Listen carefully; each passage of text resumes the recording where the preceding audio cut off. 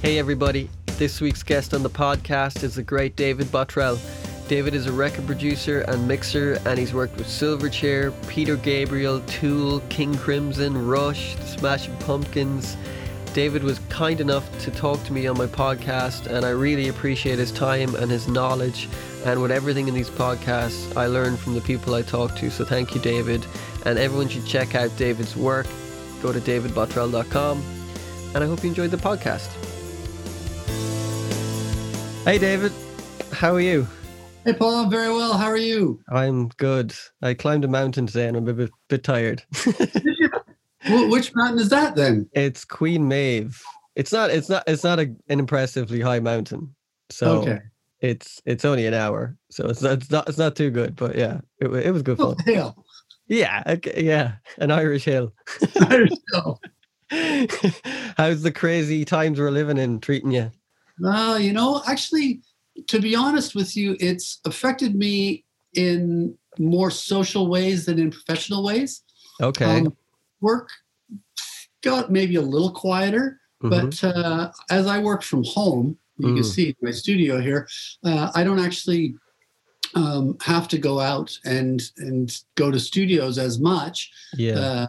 If I'm recording things, obviously I will do that, full band or something like that. But as far as mixing goes, I do that all here. So it's really not affected me as much as it's affected other people. Yeah. And kind of nowadays, like you only really need to go to, well, for most things is to record drums in a studio. You can kind of track everything at home, and, once pretty you have much. a vocal booth, and it's pretty much. I can't really track full-on heavy cabinet guitars. Right. That's a little bit much, but sort of simulated cabinet guitars, I can do that. Yeah. And if we want any kind of vocals, I've got spaces around my place where people can go. So, that's fine. Anything sort of mildly acoustic guitars. My place is pretty quiet, even though I'm sort of downtown Toronto. The direction I face and the lack of neighbors makes it such that I can pretty much record anything without too much interruption.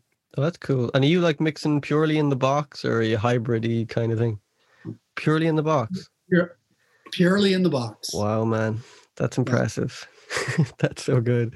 I've been doing that for probably the last, 10, 12 years. Really? Wow. Jeez. Do you find it's easier for recall? People want to like say, hey, can you put that vocal up? And you're like, oh, dude. I imagine back in the day, it must have been so difficult. Hours to any small adjustment. But here's the difference, Paul. Nowadays, because you can do this, then people do it, right? I mean, the things that you can do now with recall and automation and things like that are so precise that people do those things. Before, we just accepted what we had and lived with things that were imperfections. And I find that it's sort of a double-edged sword, really. You get to do exactly what you want. I've often found that the happy accidents and the things that kind of stick out of a mix sometimes become actually my favorite parts, and the imperfections kind of become charming after a while. I agree. So, we spend our lives ironing out every little wrinkle and every fixing every little problem, and I wonder if that's really the wisest thing from just a musical interest standpoint. Yeah, there's always like those little things in 60s records. If you really listen to them closely, you can hear like bleed of things, and that's what makes those like, Beach Boys records, Pet Sounds and those kind of records. They have this sound to them that you can't emulate overdubbing one at a time. And you can, but it just has a vibe and a sound that it just, I don't know, it just has a vibe. There's a certain life and sort of studio verite charm to Little Mistakes. Yeah. It's and you can go on forever. Like when I did my first record, I spent 5 years making it. I was crazy. Like you listen to a snare every day, and then you're like, oh, I could do it this way.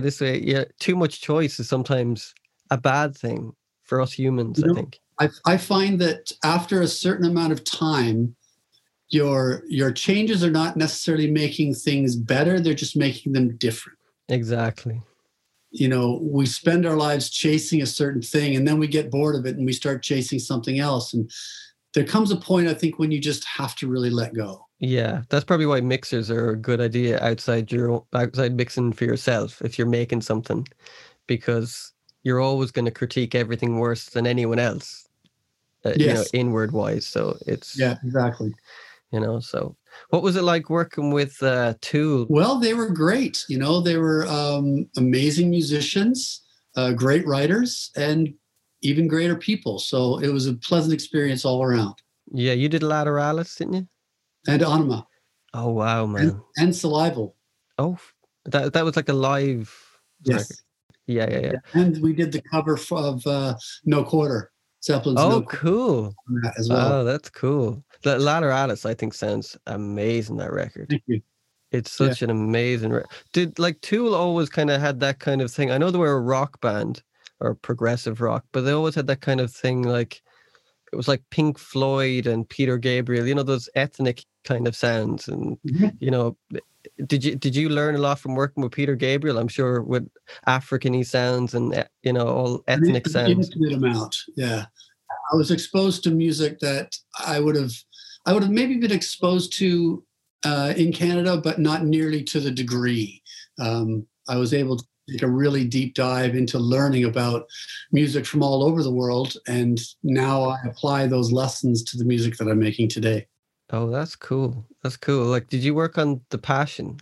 Yes. Serious production on that? Yeah. Wow, man. That's cool. Thanks. So do you listen to a lot of music, or I suppose it's hard, you're probably just listening to demos all the time? Most of the time I'm listening to demos and the work that I'm doing. Yeah, that's the truth. But, I do listen, a lot in the car when I'm driving around. Okay.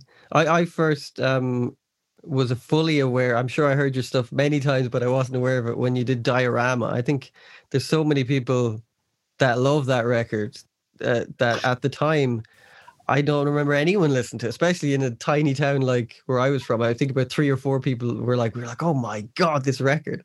Because everything, the songs were great and the production was great and the Van Dyke Park arrangements are great and Larry Mahubrick, everything about that record just was perfectly fit with each other. If it had a different production technique, it just wouldn't, everything just gelled for that record. Yeah, I was really disappointed as to how that record was treated from a marketing standpoint. I think the label at the time didn't really understand the kind of record that they had, and their expectations on Daniel and the band were different than what was delivered. Even though we had lots of discussions and meetings beforehand about the kind of record that we were going to make. And there was, from my standpoint, there really wasn't any confusion as to what we were planning to deliver to them.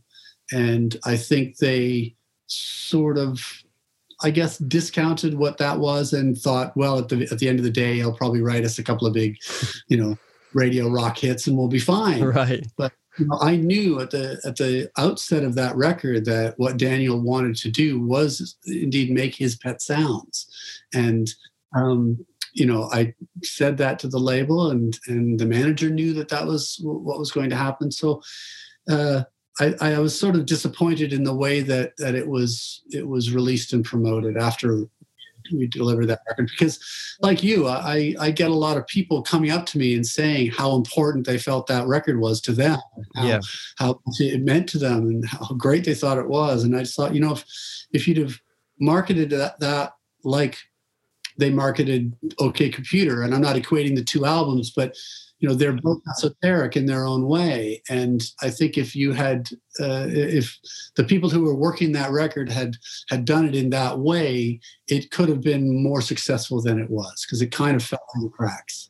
And I always felt I remember when that record came out first, it was that record came out, and at the same time I started to get into Pet Sounds. So those two kind of records were melding together for me. Not they don't sound the same, but they have that, that ambition in them. And I could never understand some of the reviews I read on Diorama, over here anyways, that would be slating and give these. I'm like, what? I'm like, did you listen to the same record? It was it wasn't fashionable to be doing that kind of ambitious stuff at the time. You know, like a lot of new metal was around, and that could have hurt them too, I guess, in that perspective. Maybe, I don't really, obviously I will read reviews every now and again. But I think, as you said, they're often based upon the sort of style and fashion at the time, and not judging them on the nature of the music and the productions and, of what's going on. Are they good songs? Are they good songs? Are they not good songs? Do they sound good? Are they produced well? Like, as far as critiques, like, well, I don't like this record because it's not my style. Well, okay, you might not, but maybe you're not the right person to be reviewing this record. Like, you can say it's like, well, it's poorly played. The musicians weren't very good, or the songwriting is not that good, or the singing was not that good. I mean, I don't think you could level those criticisms at that record. The musicianship is top notch. The singing is great, and the songwriting is good. It's esoteric. It's different. Mm-hmm. But that's just a stylistic difference, and that's a very subjective thing. So, okay, subjectively, you didn't like it because it's not to your taste. Fair enough. That's the critique you can give of something that you don't like. Yeah, but the criticism. It's never that simple as people are always like, I don't like it, ergo it's not good. I actually remember there was a Diorama documentary, and there was this American A&R guy at the time, and he was like, yeah, maybe take out the horns. I'm like, take out the horns? That's the cool part, man. I think it was in Love Your Life or something, like he was on about the do part, or maybe it was The Greatest Few. But anyways, I was like, what is this guy smoking? But that was Kevin, I think. Okay. Is he still working there? He was one of the two. We had two A&R guys on that record, and as I said, I mean, they're good guys. They're good record company people, but I think they had an expectation of what kind of record they were going to get, and what we delivered to them wasn't what they were expecting. You mixed Young Modern too, didn't you? Yes, I mixed Young Modern. Yeah, good. It's a good record. I like that record, but it's something missing, and I don't know. Well, I like that record too. I think the nature of what happened with that record was essentially there were three strong personalities producing that project, and it was kind of pushed and pulled in a lot of different directions. And they brought me in at the very end to mix it and to help sort of edit down, because there was so much going on that they'd already kind of taken out. Because lots of different people were recording lots of different things on these songs, and they were becoming a bit of a mishmash of neither fish nor flesh, or whatever you want to say. Right. And so I came in at the end to try and take it over the finish line. I think it's a very good record. The songs are really good. It just suffers maybe a little bit from a confused direction, just because of the three different personalities pulling it in three different directions. And Diorama is just so good. I think it can be hard to follow a record that's so good, because your expectations are always going to be massively higher when something's like that good. Sure. I mean, I think, it had been quite a while between those two records, and, Daniel had been quite sick during a lot of that time. He'd had the arthritis, reactive arthritis, and, couldn't get out of bed for a long time. So, I mean, I really credit his wife at the time, who really kind of nursed him back to health and sort of put her own career on hold. So I thought that was really kind of honorable and good of her. She was that Australian singer Natalie Imbruglia. Mm-hmm. That was his wife at the time, and so her career was doing really well, and she just sort of stopped and nursed him through his illness. Oh, wow. Which, pretty amazing if you think about it. So, she's got to find me a woman like that. They're hard to come by. They are indeed. So did you start working with Daniel Lanois? Yeah, that's Daniel Lanois. That was my first musical boss. Cool. Yeah, he had a studio. He and his brother Bob had a studio in Hamilton called Grant Avenue Studios. It's still there. They don't own it anymore. But I went there as a green young kid, not knowing anything about studio world, and asked for a job, and they said no, but I could come and hang out. And so I would come and hang out and essentially do a voluntary internship there for about 6 or 7 months. And then when there was a job available, they hired me for $300 a month. And, I did sessions at night, and I did sessions in the daytime and sometimes at night, and then odd jobs in the daytime to, cleaning windows or cutting grass or anything that I could make a bit of money so I could go into the studio and play around. Oh, cool. Wow. I'd say it's such a different way of recording and everything back then. Everything's probably more intense, and, people probably sleeping at the studio and all that kind of stuff. Yeah. Yeah, that was me. Wow. I was sleeping at the studio. Really? Yeah, sure. That's cool, man. I kind of wish I grew up younger in a different time, because, my generation's missed that kind of vibe of it. Yeah. Well, but you've got a different thing, right? The ability to have really top quality recording systems at home, right? Which we never had. Anything that you recorded, you had to go to a studio to do it, right? Yeah.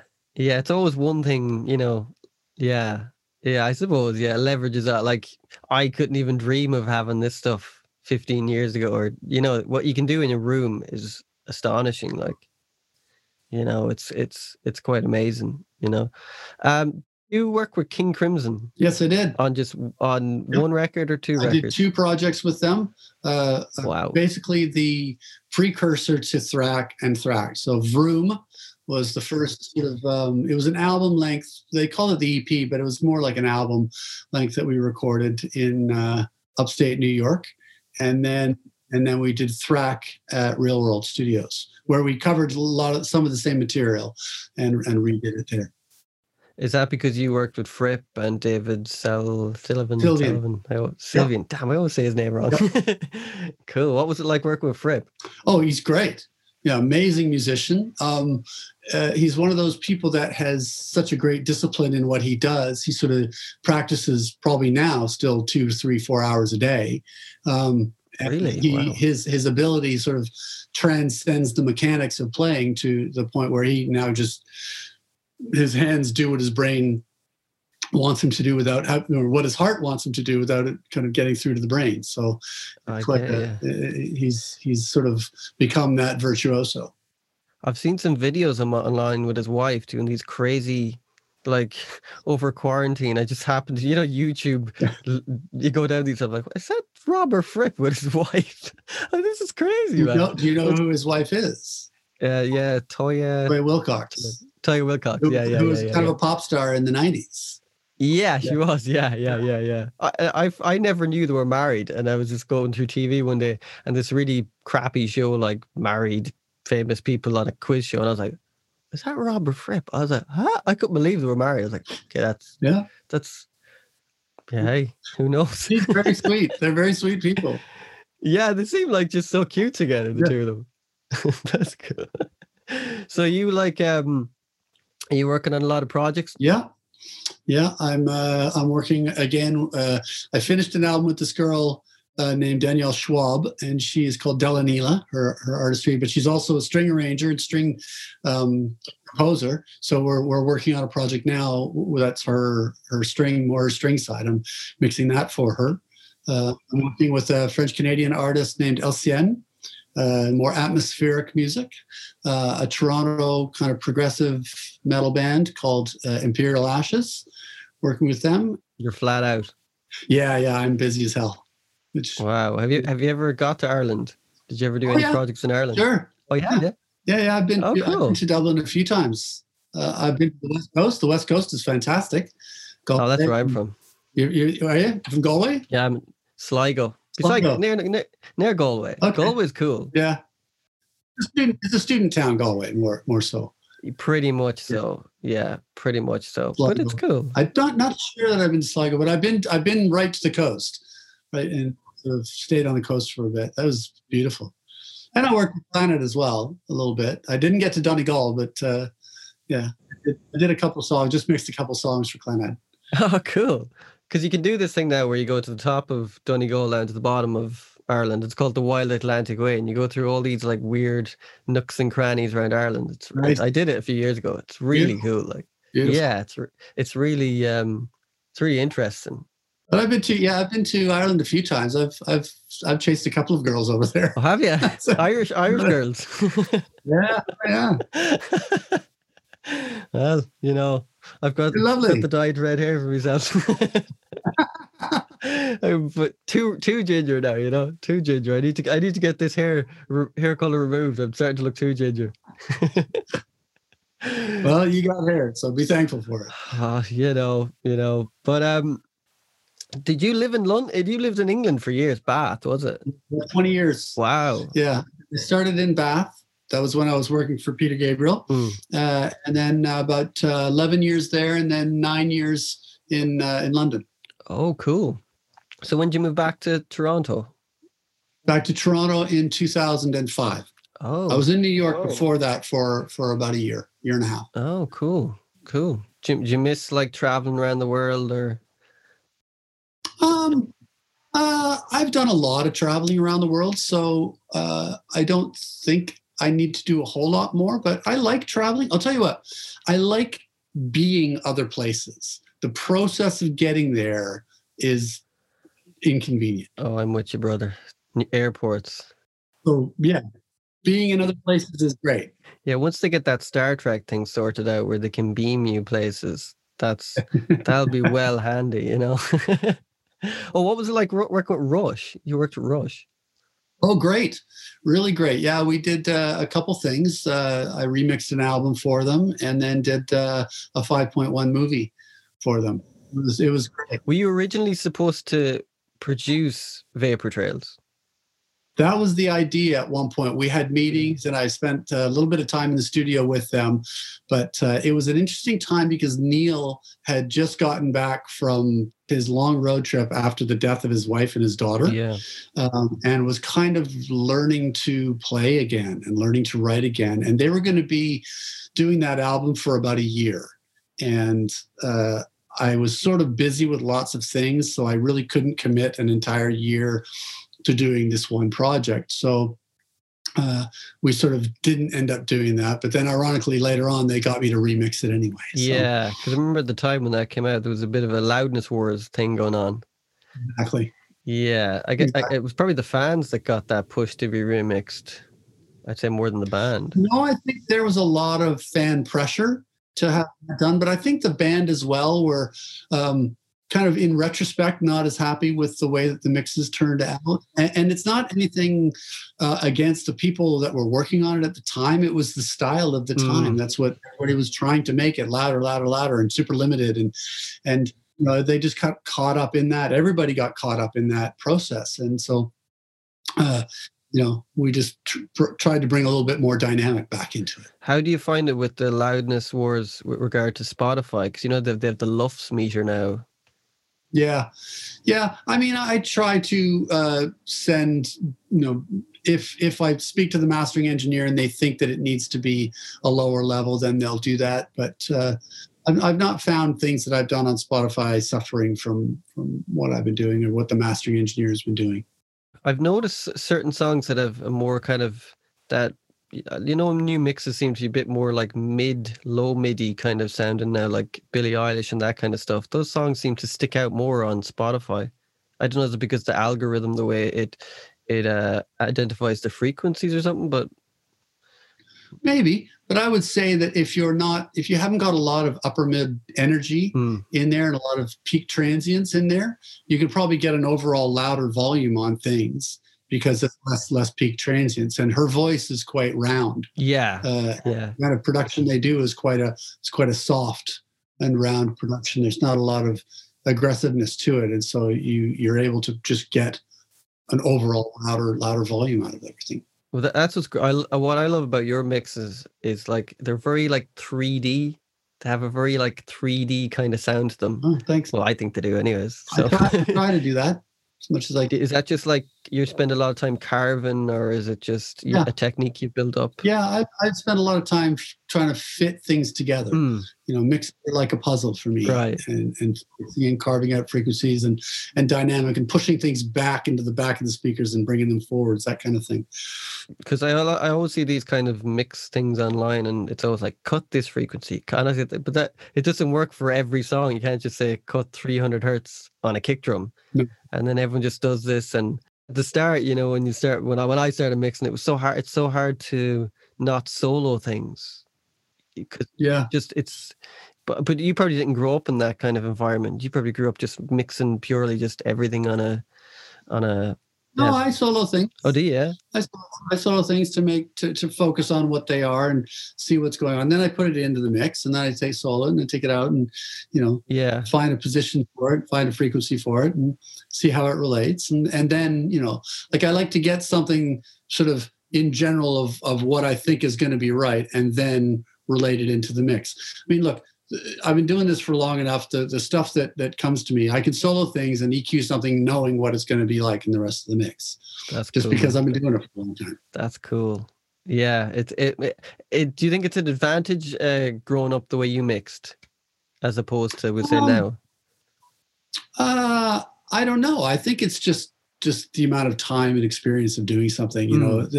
Coming up these days, do I want to mix like people mix things for pop radio now? I don't know. I hear it. Unfortunately, I think for me, the things that I hear a lot of the time are, it's not so much the mixing of things, it's the way that things are produced in a sort of loop style fashion. So, programs like, Ableton and things that were sort of designed for a certain thing and are being used to write songs with. And it's great, to get ideas and be able to repeat them. But I find that people lean on that and they overly repeat things. And so it becomes quite repetitive. And once you've heard the sort of first minute and a half, that's the whole thing. And so it feels like, it's more in sort of the production in that way that I think is challenging for me. Yeah, like it's always got those trap hi-hats. Every sound sounds the same. It's like it's quite, there's no and all the chords are essentially that same derivative four chords. It's quite weird. You hear one song and you're like, huh? It's like, I know you could always kind of go commercial music, whatever, but I always found like you'll always find some sort of gem. But nowadays it's very hard because everything sounds so similar.